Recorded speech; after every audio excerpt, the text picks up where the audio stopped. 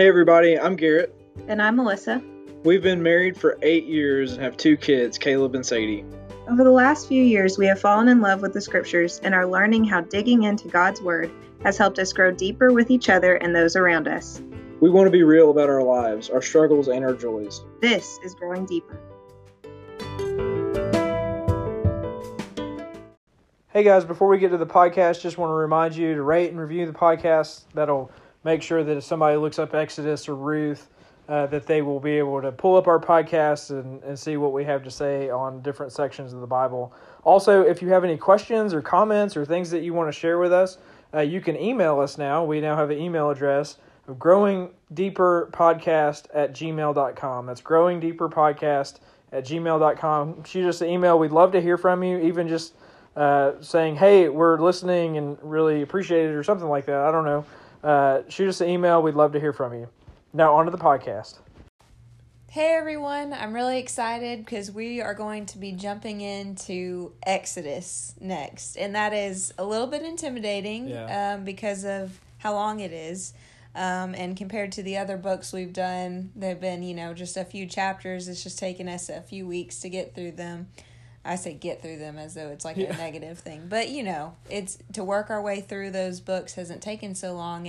And this is going to be quite a challenge. So we hope you stick with us and work through Exodus with us. Yeah, so it'll be 40 chapters of just deep, Hebrew background. Like, where does the story even come from? What did Jesus see himself entering into the story of? Because Jesus doesn't have, this story is not just, he didn't just make this new religion. Like, he's carrying on things of his past, things that the Hebrew scriptures are built on, and he sees himself fulfilling these things. And he says, hey, Moses and the prophets and the Psalms, these were always about me.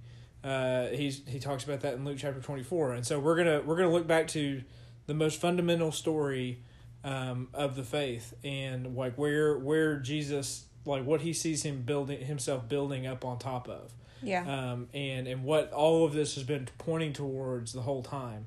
And I think the Exodus is probably the most interwoven book throughout all of the scriptures.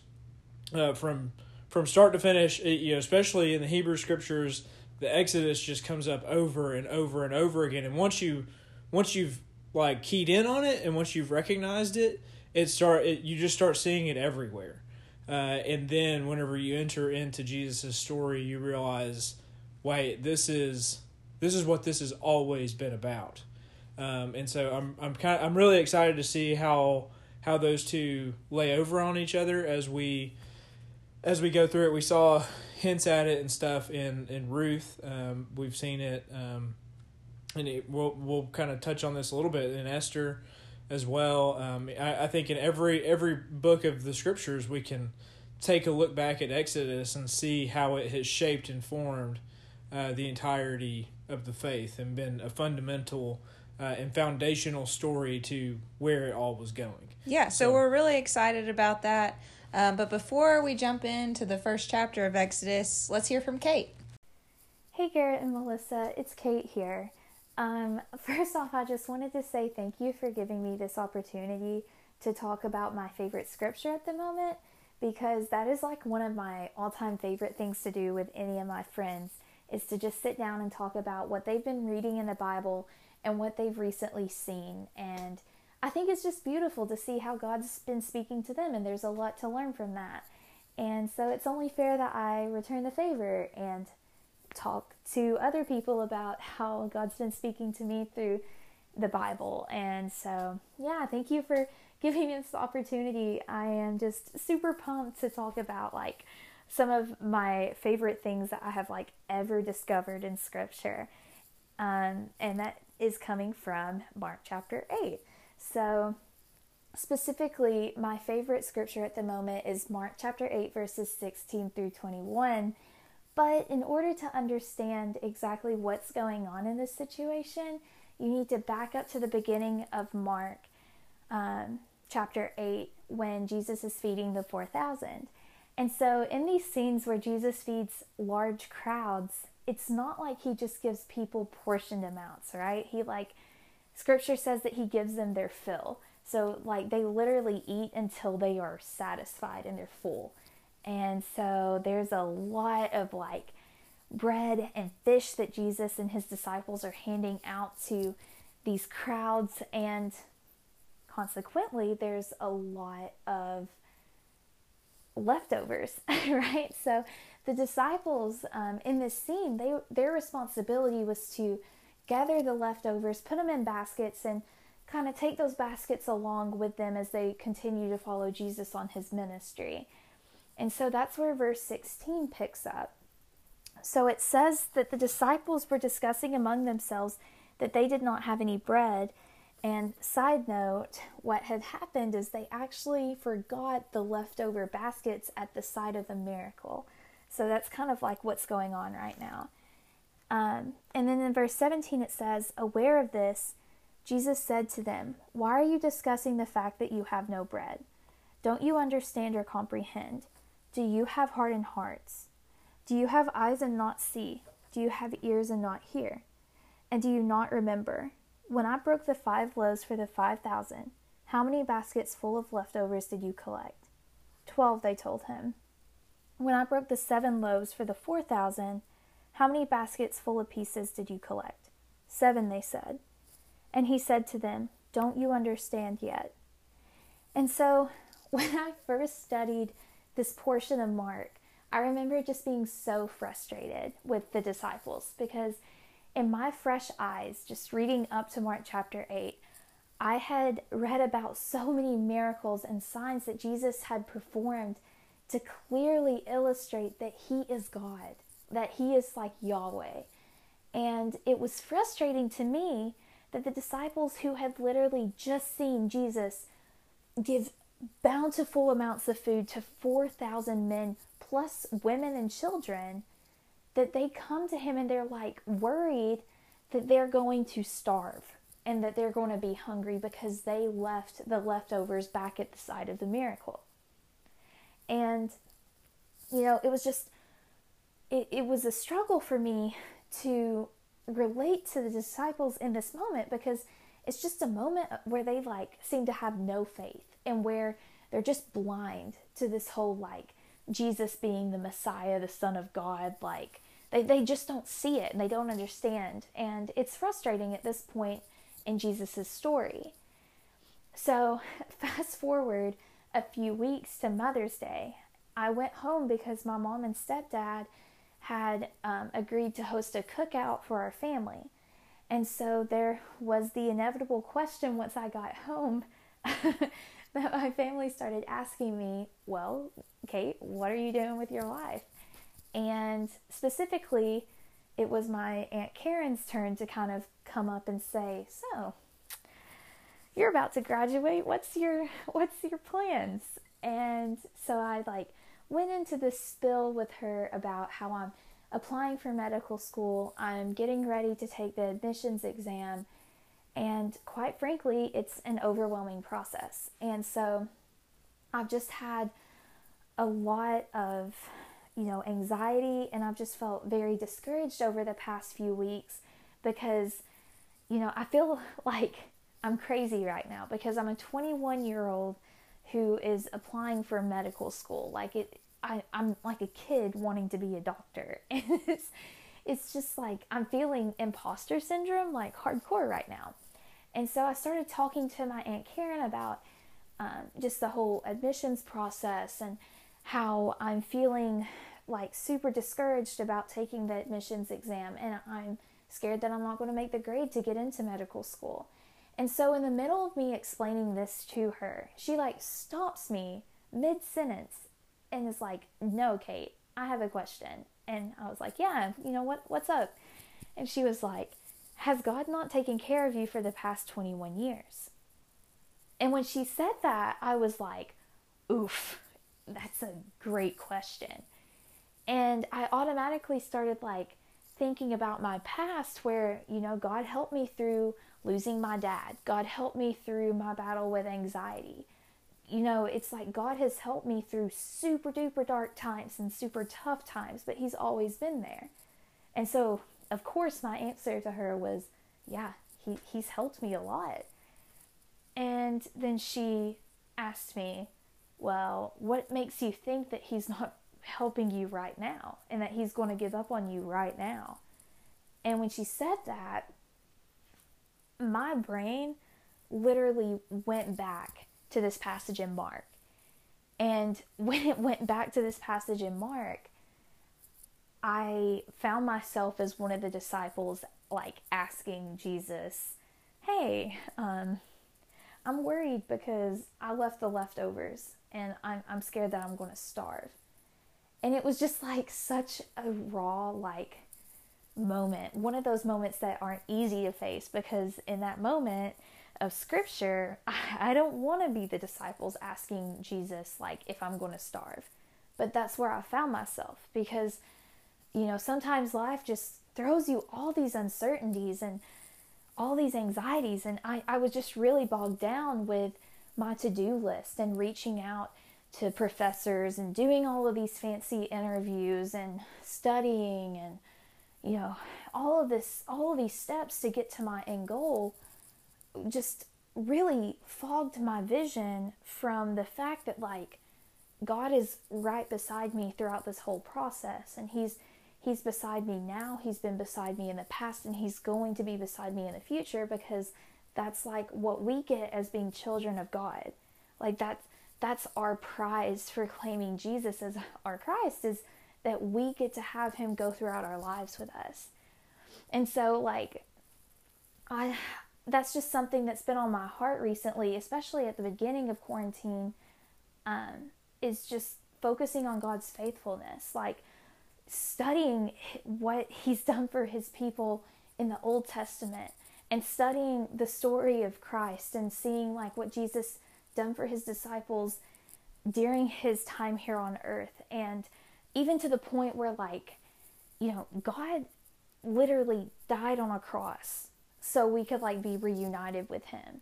And then He was raised from the dead. So, like, that event alone is, like, showing His faithfulness and showing that He is awesome and that He's always going to be there. And yeah, that's kind of like what scripture has been on my heart recently. And so literally, like every morning when I get up, if I'm ever studying or, like, going into an interview or trying to assemble my application packet and I start getting bogged down about my life, like, I will just stop and be like, okay, Kate, did Jesus feed the 5,000? Did Jesus feed the 4,000? And ultimately, like, wasn't He raised from the dead? And it's just a great practice for me to, like, recenter myself and to, like, obtain this peace that, like, I'm okay in the present and I'm going to be okay in the future because of what God has done in the past. And yeah, that's kind of like what's been on my heart recently. So again, thanks for letting me share that. This is awesome what you guys are doing. So yeah, bye. First off, I'd just like to say that I love Kait and I love her heart and I love the things that she brought up with reading the scripture that I would have never necessarily thought of that way. Of thinking about the baskets that they had filled up with the leftovers and everything. I just love how she put all that together and just painted this picture so clearly for me. Yeah, so I mean, she did things that, like, I've been wanting, you know, people to learn to do with the scriptures, of, like, considering the context. You've got to start off with the beginning of the chapter and stuff. So it really helps to figure out what's going on in the story, and then you have these moments, like, once you actually, like, are ingrained in the story. Mm-hmm. You have these moments in your life where all of a sudden these things are called back. Yeah. And now because I think a lot of times we try to go find the story or we read the Bible as a response to a hard situation. Yeah, like, what does the Bible say about anxiety? Or what does the Bible say about love? Yeah, but whenever we're really ingrained in the scriptures, all of a sudden whenever we're going through things in our life, like, things like this just start to pour out of us, that whenever that's become such a part of who we are, that it's like during those hard situations, it's like that's whenever these scriptures get revealed to us, to a deeper level than maybe whenever we were just reading it. Like we were technically understanding it. Like she was doing a good job, like of technically understanding it, but it's this knowledge does not equal understanding idea. Yeah. Is that okay? We can know something, but can we really understand something? And it takes like a moment. Like there's this development over time where you experience this moment where you finally understand. You actually like have become intimate with the scripture, and it's changed formation to you right before your eyes because of the thing you're going to. So I really just appreciate her vulnerability with that. Yeah. In that her willingness to open up and talk about things that are really hard for her right now. And I know that there's a lot of uncertainty in life right now, especially for our college students that are getting near to graduating and stuff. It's called the liminal space. It's like you're in between. You feel like you're not quite this, and you're still not the thing you used to be.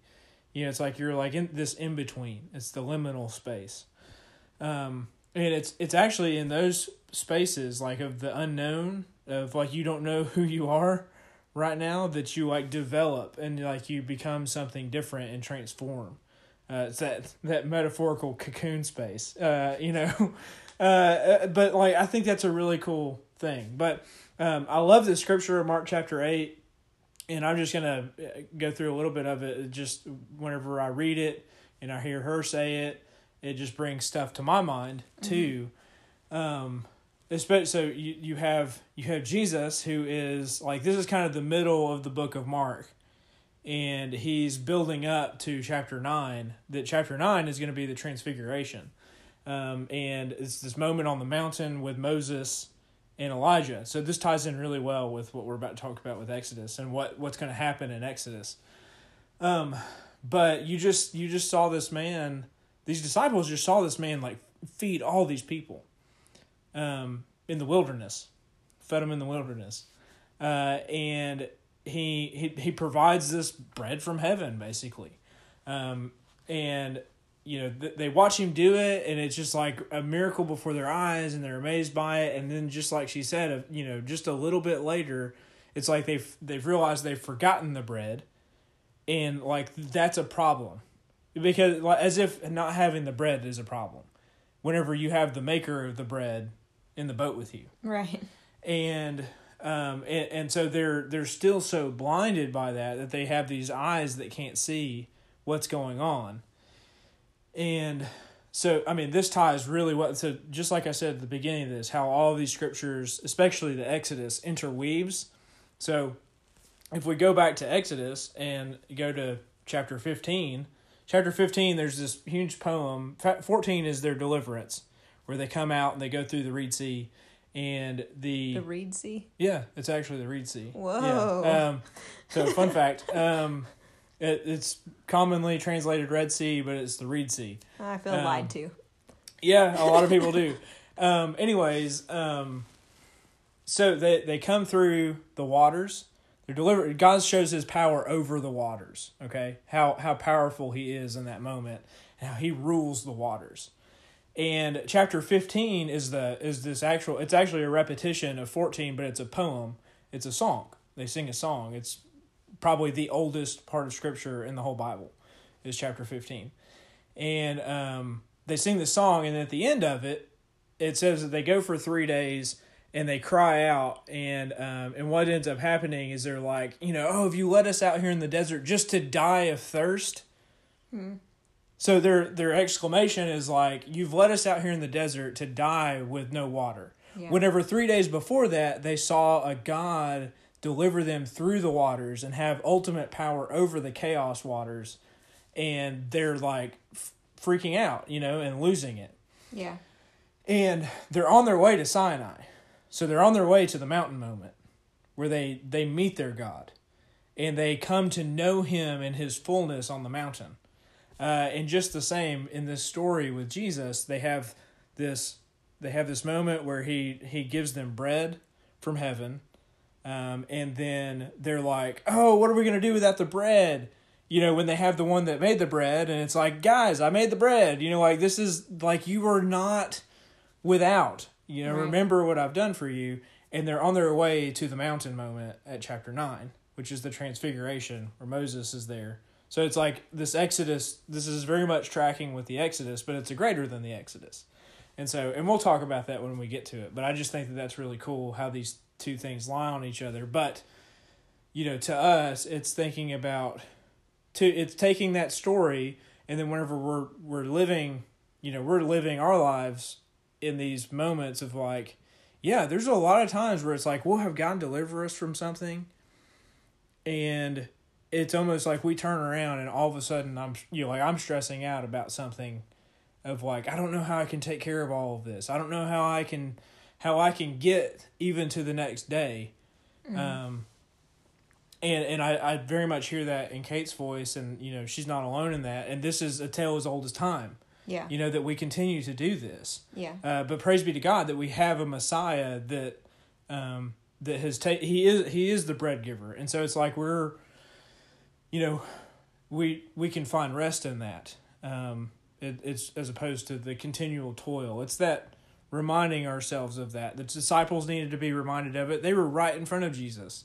They needed to be reminded of it, and so do we. And that's what these scriptures are for, is to help us do that. I love how the way that happened for Kate was that she was in the scriptures, a moment came up, the scriptures were opened up to her in that moment because she was in them. Yeah.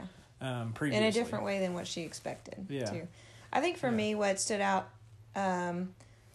when Kate was talking was something that I've done before, and I might have even mentioned on the podcast before, of like just writing a letter to God, thanking him for how he's been faithful in my life. And it forced me to try to think of all the ways that God has been faithful.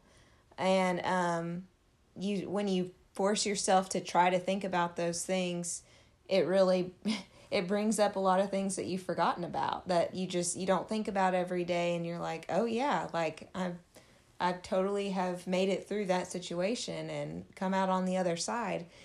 And so it made me think of that, and that's something that I think is very helpful to do, even if it's not actually writing it down, just like trying to take a minute. Like Kate was saying, she kind of reflected in that moment and realized all the things that God has brought her through. Yeah. And so just like, you know, setting aside that time, and that's kind of like goes hand in hand with like the idea of trying to be thankful for the little things every day. Mm-hmm. The other thing that stood out to me was Kate mentioning imposter syndrome. And that's something that I've thought some about recently. Like, I don't know, in some ways, you know, I'm 30 years old, mother of 2, been married for 8 years. That's right? And then, like, I still sometimes feel like a kid. Mm-hmm. I still sometimes feel like way young. I don't know what age I would say. I would say early 20s at least, maybe younger sometimes. And yet I have all these, I'm responsible for 2 little lives every day, you know? And so it's just like, how could I possibly be in this position to take care of these things? And so I think that's something that you deal with on different levels as you know, I mean, I think maybe you've experienced that as an engineer, of just being like responsible for such, you know, like big projects and things in nuclear plants and stuff, and just kind of having that feeling of like, who am I to be like, I still feel like a kid in some ways, and I like to go hiking and do fun and, you know, just like hang out and do silly stuff, and it's confusing. But I would like to say to Kate that I can't think of anybody better to be a doctor or anything in the healthcare realm than you. With the drive that she has, and the willingness to learn, and you know, that's the person that I want working. It's on me. It's been a little weird as we've gotten older to like see people who are doctors and nurses that are our age or young, or you know, they're like we're starting to see doctors and nurses that are younger than us, and that used to kind of weird me out because I knew some people. There's definitely people that I don't want to ever work on me as a doctor, or a nurse, or a nurse. Yeah. But Kate's not one of those people. No. So, So kind of a little side note that's not necessarily about the scripture in particular, but just that kind of idea of imposter syndrome is like, I think all of us deal with that at some point, and you're totally on the right path, and you're going to do great things no matter what you choose. So I'd like to back up just for a second with that thinking of, like, because you used to write things down that you were thankful for. Yeah.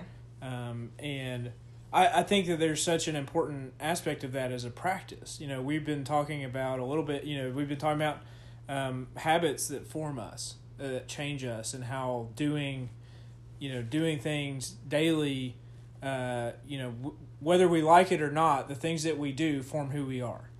And I think that idea of being intentionally thankful, that the more we do that, the more we're going to become actually thankful. Yeah. And that's going to become part of who we are. Instead, it's become part of who we are to be negative most of the time. And instead, if we can intentionally and habitually, like, make time to think of things that are good in our lives, that I think we will slowly start becoming who we are.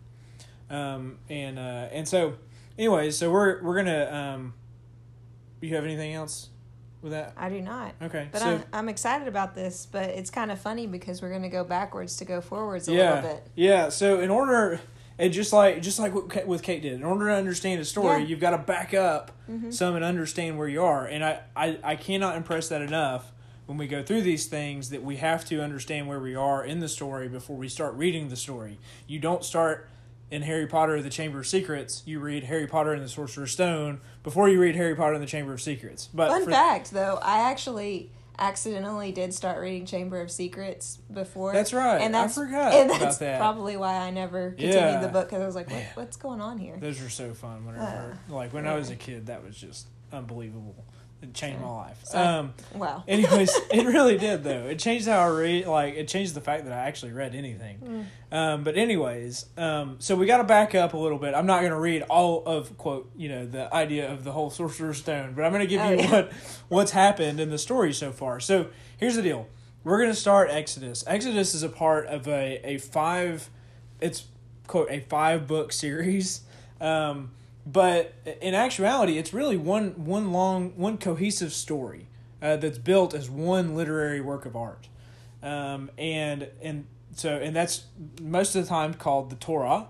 It's the instruction as far as how the Hebrew Bible structures it. It's called the Torah, and those are the first five books of the Bible. Genesis, Exodus, Leviticus, Numbers, Deuteronomy. And it begins with Genesis. And so we've got a bird outside of our window that's kind of trying to come in. In Genesis, we kind of have this beginning story of God and humanity and what's going on there. And so we covered a little bit of that. I've covered that in the Heaven and Earth podcasts.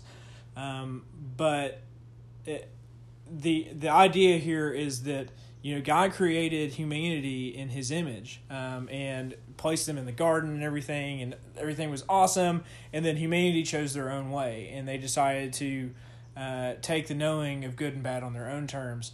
And in turn, they were sent out of the garden, and were totally disconnected from God at that point. And the rest of the story, I'll pick up Genesis 11. The rest of that story, Genesis 11:12, is that God picks one man through whom He's going to redeem the whole world. All nations are going to be blessed through him. That's the covenant that's made with Abraham, is that He's going to bless the whole world. And so the rest of Genesis is the story of Abraham's family as it goes down through the different patriarchs to Isaac and then to Jacob. And then Jacob has 12 sons. And one of those 12 sons is a guy named Joseph. And Joseph is the favored son. He's the beloved one, and he is not liked by his brothers just because of that. That he is the beloved child, and so they throw him in a well and they sell him into slavery. He makes his way to Egypt. There's a famine, and at that time, Joseph has actually worked his way up, and he's become the right hand of the king of Egypt. And so he has all the power of the king of Egypt, and his brothers show up. They don't recognize him. He recognizes them. But anyways, what ends up happening is there's this interaction between them, and they actually come and are reunified together. In the end of the story, in Genesis chapter 50, there's this, their father dies, Jacob dies, and they have this moment where they're like, what if Joseph has been angry at us this whole time, and now that Dad's dead, he's going to lash out at us. And they make up this lie as to what to tell him. But then, as a response to the lie, they asked for his forgiveness, and Joseph wept when they spoke to him, and his brothers also came and fell down. But Joseph said to them, "Do not fear, for am I in the place of God? As for you, you meant evil against me, but God meant it for good, to bring it about that many people should be kept alive as they are today. So do not fear. I will provide for you and your little ones." Thus he comforted them and spoke kindly to them. So at the beginning, so this ending of the story is like, you meant this for evil, God meant it for good. He turned it for good. And so we're kind of left with that ideal of this is what God does. Remember, the beginning of the story kind of started out with like humanity choosing their own way. What we meant for evil, God is going to turn it for good. And that's kind of the theme, I feel like, of the book of Genesis as it transitions into Exodus. And then the next part, the last little section of Genesis, it goes through Joseph's children and that he's about to die. And he says to them, and Joseph said to his brothers, "I'm about to die, but God will visit you and bring you up out of this land to the land that he swore to Abraham, to Isaac, and to Jacob." Then Joseph made the sons of Israel swear, saying, "God will surely visit you, and you shall carry up my bones from here." So Joseph died, being 110 years old, and they embalmed him, and he was put in a coffin in Egypt. And so the ending of Genesis is an incomplete story.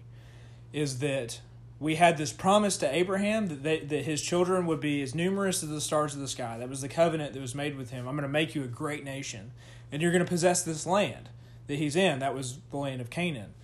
And so what we have is an unfulfilled promise at the end of Genesis, but Joseph is saying, but God is going to keep the promise. That he's going to come and visit you. God's going to come and visit you, and he's going to take care of you. And he's going to bring you out of this land and take you back. That's the story. It's left hanging. It's a cliffhanger. And so we're meant to be like, well, what happens? Well, that's what the book of Exodus picks. It picks up right there and starts the story back up. So do you want to read the first section here of Exodus chapter 1? Sure. These are the names of the sons of Israel who went to Egypt with Jacob, each with his family: Reuben, Simeon, Levi and Judah, Issachar, Zebulun and Benjamin, Dan and Naphtali, Gad and Asher. The descendants of Jacob numbered 70 in all. Joseph was already in Egypt.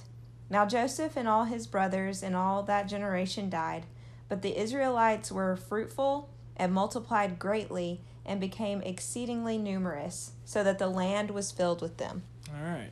So we have this repetition of now we've called up the sons of Israel, so that we can continue the last story. So if you think about it, at this time, whenever these books are being written, you don't have what you know of as a codex, like a Bible. We don't have a stack of books that we can just put all in one binding.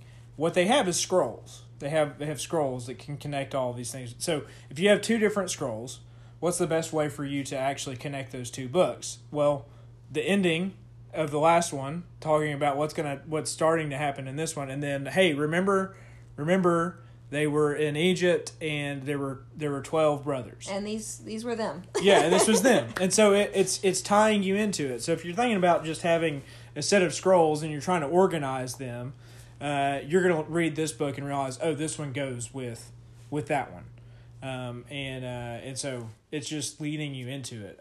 There's also some interesting things in here. Whenever we read the Genesis story, the stuff that's going to come up to us that's important, or that you're going to hear because you've already heard it a bunch of times, is that they were fruitful and increased greatly. They multiplied and grew exceedingly strong, so that the land was filled with them. And so that's important language. It's an important thing to hear whenever you think about the Genesis story. What Adam and Eve were told to do was be fruitful, multiply, fill the earth. And then I think Noah was given the same instruction after he comes off the ark. He's told, like, it's like a new humanity, and you're kind of hopeful that things are going to work out, and it doesn't. Yeah. But it's like, be fruitful, multiply, fill the earth. And then you have the covenant with Abraham that his family is going to be great. He's going to make his name great, and he's going to make his children multiply, so that it's just like as numerous as the stars of the sky. So here we're starting to, it's a hint that, hey, the covenant is starting to be fulfilled. Yeah, I think when you start reading verse 6 and you're like, now Joseph and all his brothers and all that generation had died, you're like, well, this is not going well. And this is not where we just talked about how, like, yeah, like, God's going to come to your aid and, take you to the land he promised. And now you're like, but everybody who was there when that happened has died.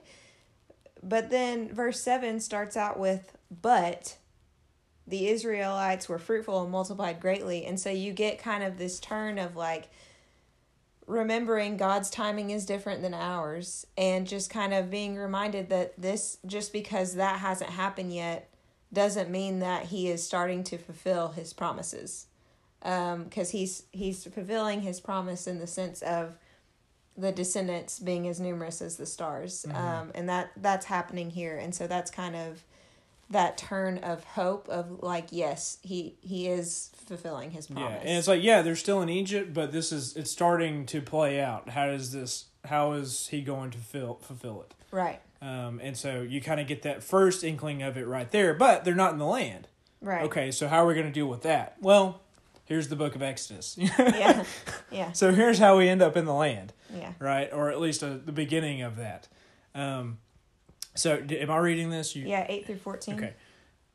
Now there arose a new king over Egypt who did not know Joseph. And he said to his people, behold, the people of Israel are too many and too mighty for us. Come, let us deal shrewdly with them, lest they multiply, and if war breaks out, they join our enemies and fight against us and escape from the land. Therefore they set taskmasters over them to inflict them with heavy burdens. They built for Pharaoh store cities, Pithom and Ramses. But the more they were oppressed, the more they multiplied, and the more they spread abroad. And the Egyptians were in dread of the people of Israel, so they ruthlessly made the people of Israel work as slaves, and made their lives bitter with hard service, and mortar and brick, and in all kinds of work in the field. In all their work, they ruthlessly made them work as slaves. So this section starts out with, we were introduced to a new king who we don't know his name, just calling him Pharaoh, and he is talking about how numerous the Israelites are becoming, and he's kind of intimidated. He seems to be a little bit scared of how many of them there are.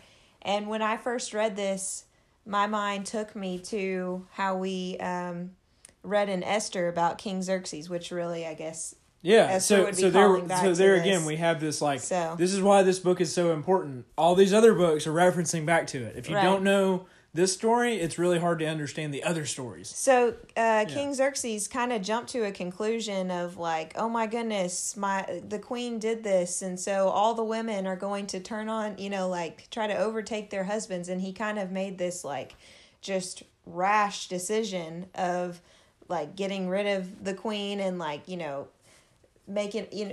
changing all the rules and stuff to try to make things to where something that probably wasn't even going to happen, he was trying to control the situation to try to ensure that it didn't happen. Yeah. And in the same way here, it's like you have Pharaoh who is like, oh my goodness, if they become too many and we go to war and they might just like turn against us, like all these things that are like, I see it so much in myself of having this vision of terrible things that might come in the future and trying to, put my hands around it so tightly to try to control it, that I do something that doesn't even make sense. Yeah.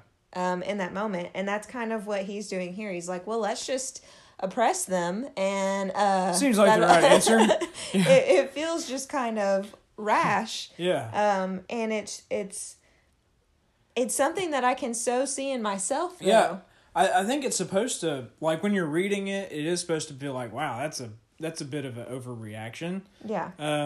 But when we really consider ourselves, it's like we try to get like 2 steps ahead of everybody all the time. And whether, and we jump to conclusions about what people are thinking or what people are doing, and we're trying to be ahead of that, and and we end up sacrificing relationships that we that were really going to build us up. I mean, the Israelites could have been a huge asset. They were obviously a huge asset before this. Yeah. They could have been a huge asset to Egypt, and instead he chooses to see them as an enemy because they're different in some way than he is.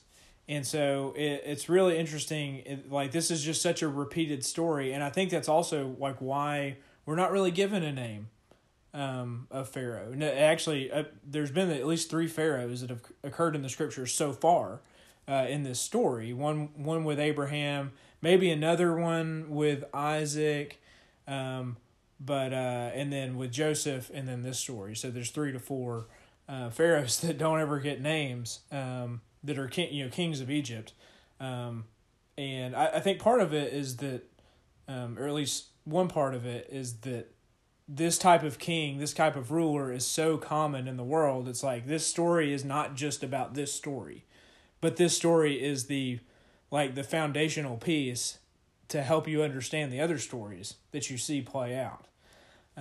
Of what does it look like whenever somebody decides to ruthlessly oppress another group of people, and it's happened so many times in our history as human beings.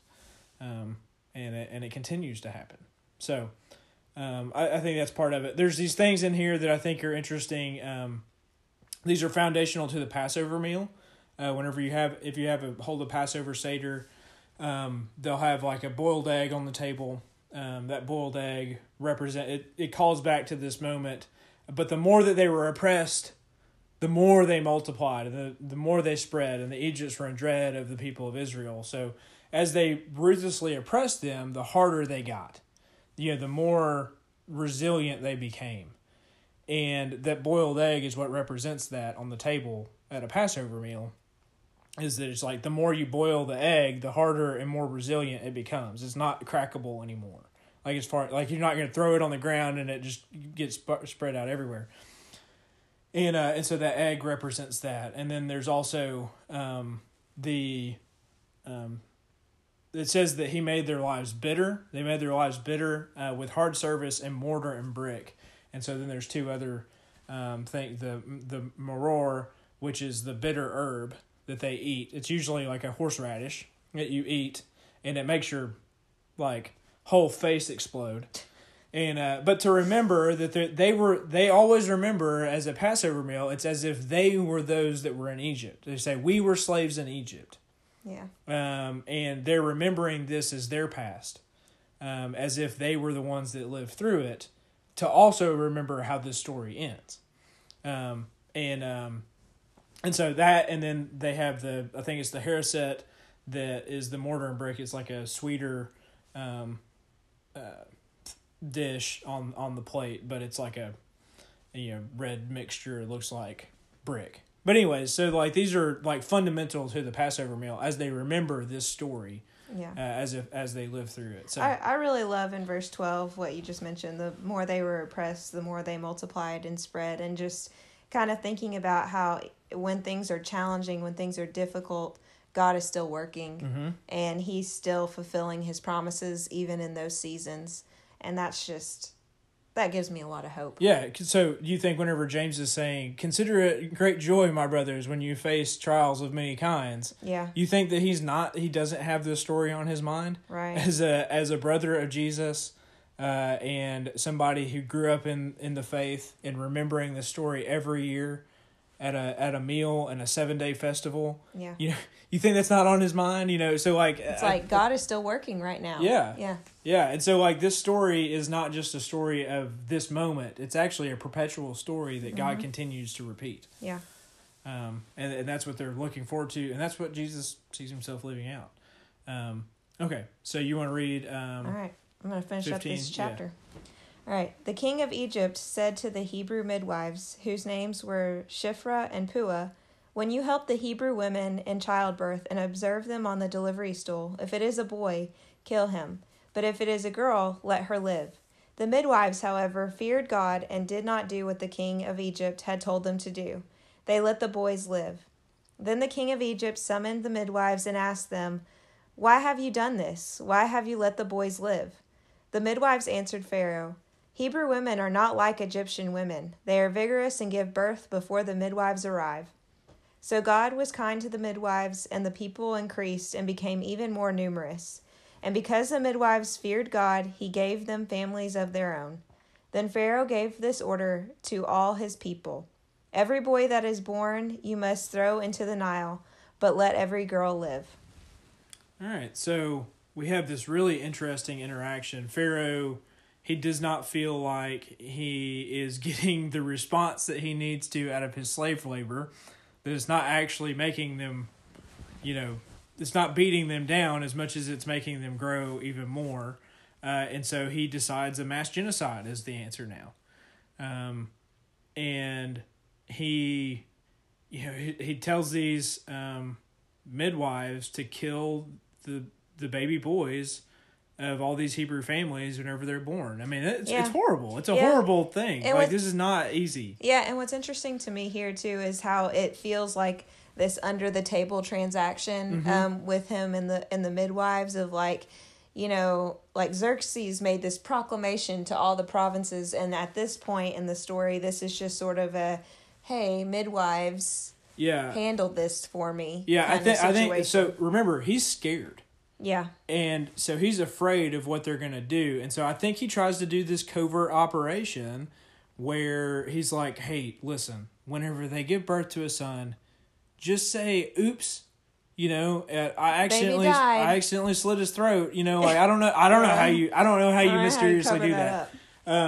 But it seems like he's trying to do this under the table thing where he's going to kill them kind of silently so that they don't realize it's him that's making it happen. Instead, he's using these midwives as this in-between to do his dirty work. And it's so weird because it's like, dude, you're king of Egypt. Yeah. You're king of Egypt. Okay. Oh, remember, he's terrified of these people. Yeah. And this fear that he has drives him to do these horrible things. Yeah. And so I do think it's just like this fear that's overwhelming him, and so he's reacting this way. It's really fascinating what the midwives do. I think this is really calls us to it makes us wonder what was it right what they did. So go ahead. Before you jump into that, I just think it's interesting to note that clearly these midwives fear God more than they fear the king of Egypt. Absolutely. They recognize that that God is more powerful than the king of Egypt. And so there is some recognition there that I think is kind of important to note. Yeah. Yeah. That they fear God more than the king of Egypt, which is going to be kind of a theme of this book. Yeah. Of that, who's more powerful? Yeah. King of Egypt or Yahweh? And it's going to be this duel between the two of them of who actually has more power. And so for this one, it's starting out like these midwives recognize that they actually see it, that God should be feared more than this human king. Right. And so whenever he realizes that that these women are undermining him, that they're that they're not actually fulfilling what he's telling them to. He's like, why have you done this? And let all the male children live. They say, because the Hebrew women are not like Egyptian women, for they are vigorous and give birth before the midwife comes to them. And so the question is like, is that true? Did they actually, did these women just lie to the king of Egypt? I think they did. It definitely seems like they did, because, I mean, before we kind of get our answer. They feared God, and they didn't want to kill the want to kill the baby boys, and so they're just like, they just let them live. They were clearly present. They did not have it wasn't situations of speedy birth every time.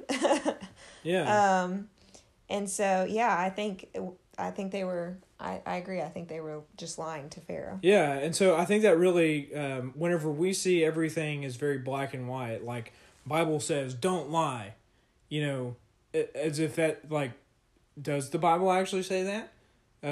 Does it actually teach us that, like, don't lie? Or if we kind of developed that over time to be like, oh, well, that's best practice, and I think in general it is. That's not what I'm trying to call into question. It's just like, trying to say you should definitely lie about things. No, but it is like, is it okay? I think we're left with this kind of, and this is not going to be the only time it happens in Scripture. Yeah. Where these people lie, actually on behalf of God's people, or to protect God's people in some way, or protect the innocent, or to protect those that are in danger. I think Rahab does it in Jericho. You're going to see it. I think we're going to see it happen a few more times in this book of Exodus. And so it's like, well, what are we supposed to learn from this? Are we supposed to learn, oh, actually lying's okay? Or are we supposed to learn, actually lying's not okay? I don't think that's what we're meant to glean from here. I think it's meant to give us wisdom. I think we're meant to look at this and be like, man, what was the situation? How did they deal with this? It started out with, let's deal shrewdly with the Hebrews and make them our slaves. Well, who deals shrewdly at the end of this chapter? The ones that deal shrewdly are the midwives. They're the ones that deal shrewdly, and they deal shrewdly with the king of Egypt. And so he's the one that he wants to have the Hebrews. King of Egypt actually gets had by the shrewdness of his servants. Yeah, the interesting, God doesn't seem to have a problem with the way the midwives responded. No. Because, he says he was kind to them and he gave them families of their own. So their response to Pharaoh, which I think, it's interesting. It's like, well, did they have some fear of Pharaoh and they were trying to save themselves from Pharaoh? Or is it a scenario of, they know if they tell him the truth that they might be replaced by some other midwives that would carry out and kill the baby boys. And maybe they felt like if they lied in this situation that they could still be the midwives and still save lives. Yeah. Well, so let me try to bring this forward to something maybe that would be a little bit more understandable to us. So think about German, Nazi Germany. You had all these Jews that were running from their government because they were sending them off to concentration camps and stuff. And you had all these people that are trying to, you have people that are trying to, take care of them, and hide them. I think there's a book we had to read in middle school, Number of the Stars. I think that covered like where, these people are hiding this family in this attic, and they stuff. would like come and knock on the doors and and then you got the Gestapo comes by and it's like, hey, have you seen these people, whatever, and so is like for these people that are trying to take care of these Jewish people in their attic, is it okay for them to lie to the Gestapo to say, no, I don't know anything about Jewish people? You know? Like that's got to be okay.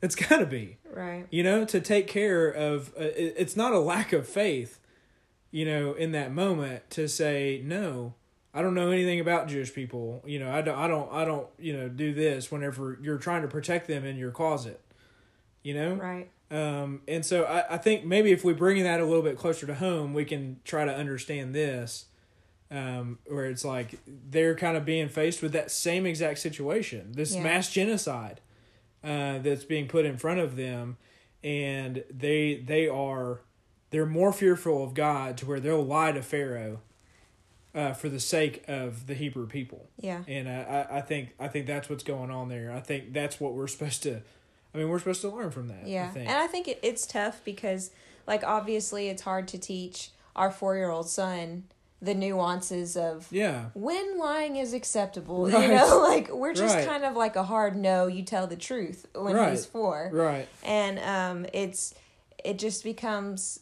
difficult, and I think having conversations like these and reading scripture together and talking through it can kind of help figure out that this isn't trying to be a narrative about should you lie or should you not lie. It's about, like, the heart of these women and what they're trying to achieve. It's going around a story to be like, this is what real life is like. Yeah. Not just like do's and don'ts. Yeah, it's not so simple. Yeah, it's not really clear all the time as to what we're supposed to do. But it's kind of it's walking you around the problem so you can diagnose the real problem. Yeah.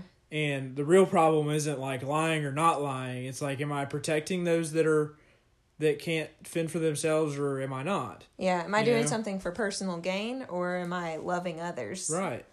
And so I think that's what this is trying to... Remember, this is part of the Torah. It's part of the instruction, but it's not command. Like, these aren't commands. We're supposed to glean something from it that's instruction. Right. What is that? I think that's how we're supposed to be reading this and gleaning wisdom from it. So do you have any other thoughts on this before we wrap up chapter 1? I think it's just interesting the last verse when it's like, okay, Pharaoh is just going to give the order that every boy must be thrown into the Nile. He's like, okay, obviously the under the table thing with the 2 midwives that I have is not gonna work out. Mm-hmm. So that's kind of the point where he elevates this even more, and it's less of it feels to me like less of an under the table thing and more of a, okay, this still isn't working. We're going to have to make some sort of, like, declaration about this. Yeah, and so finally he just is like, all right, I've been needing to do this. In his mind, he's like, I've been needing to do this for a while now, and finally I'm going to make it happen. Yeah. One thing I do want to mention before we close this up is that, so I think it'd be helpful if you went through this to go read Matthew chapter 2. Matthew's very much tracking with the book of Exodus. Really, he's tracking with the Torah. He writes his whole book in like a 5-sectioned book, just like the Torah. But Matthew chapter 2, there's a guy named Herod, and we mostly hear this story, read around Christmas time, and what he hears about is this other king that's been born. And he's fearful of this king. He becomes overwhelmingly fearful of them, of this one that's been born, and so his reaction is a mass genocide. He kills all the baby boys in Bethlehem, and that's kind of how Matthew starts out his book. Is like he's like, oh yeah, remember this thing that Herod did? It's kind of like what happened. It's almost just like what happened with the story in the Exodus, and in that story, it's actually ironic. Yeah, it's really ironic because what God tells Joseph to do is to flee to Egypt, with the baby, and so what I think Matthew, at least one of the things that Matthew is highlighting in that is that listen, at this time, Jerusalem had become no better than Egypt in the time of Moses. And actually, Egypt was the place to flee for safety now, and not the Promised Land. And so I think there's a lot of overlap between what Matthew is doing and what's happening in this story. And so I'm going to kind of close this out of like, this ends really sad. This chapter 1 ends really sad. All these baby boys being killed in the name of like national preservation. You know, if they rise up against us, it's going to be miserable. But, man, how many times has that happened? But this is a really horrible situation that God's people are going through. It seems that they're being resilient and they're doing what they were supposed to do. They're multiplying and filling the earth. They're fulfilling the covenant. But I do want to impress of like, remember, we just left Genesis 50. How did Genesis 50 end? Is that, listen, you guys meant this, for evil, but God is going to turn it for good.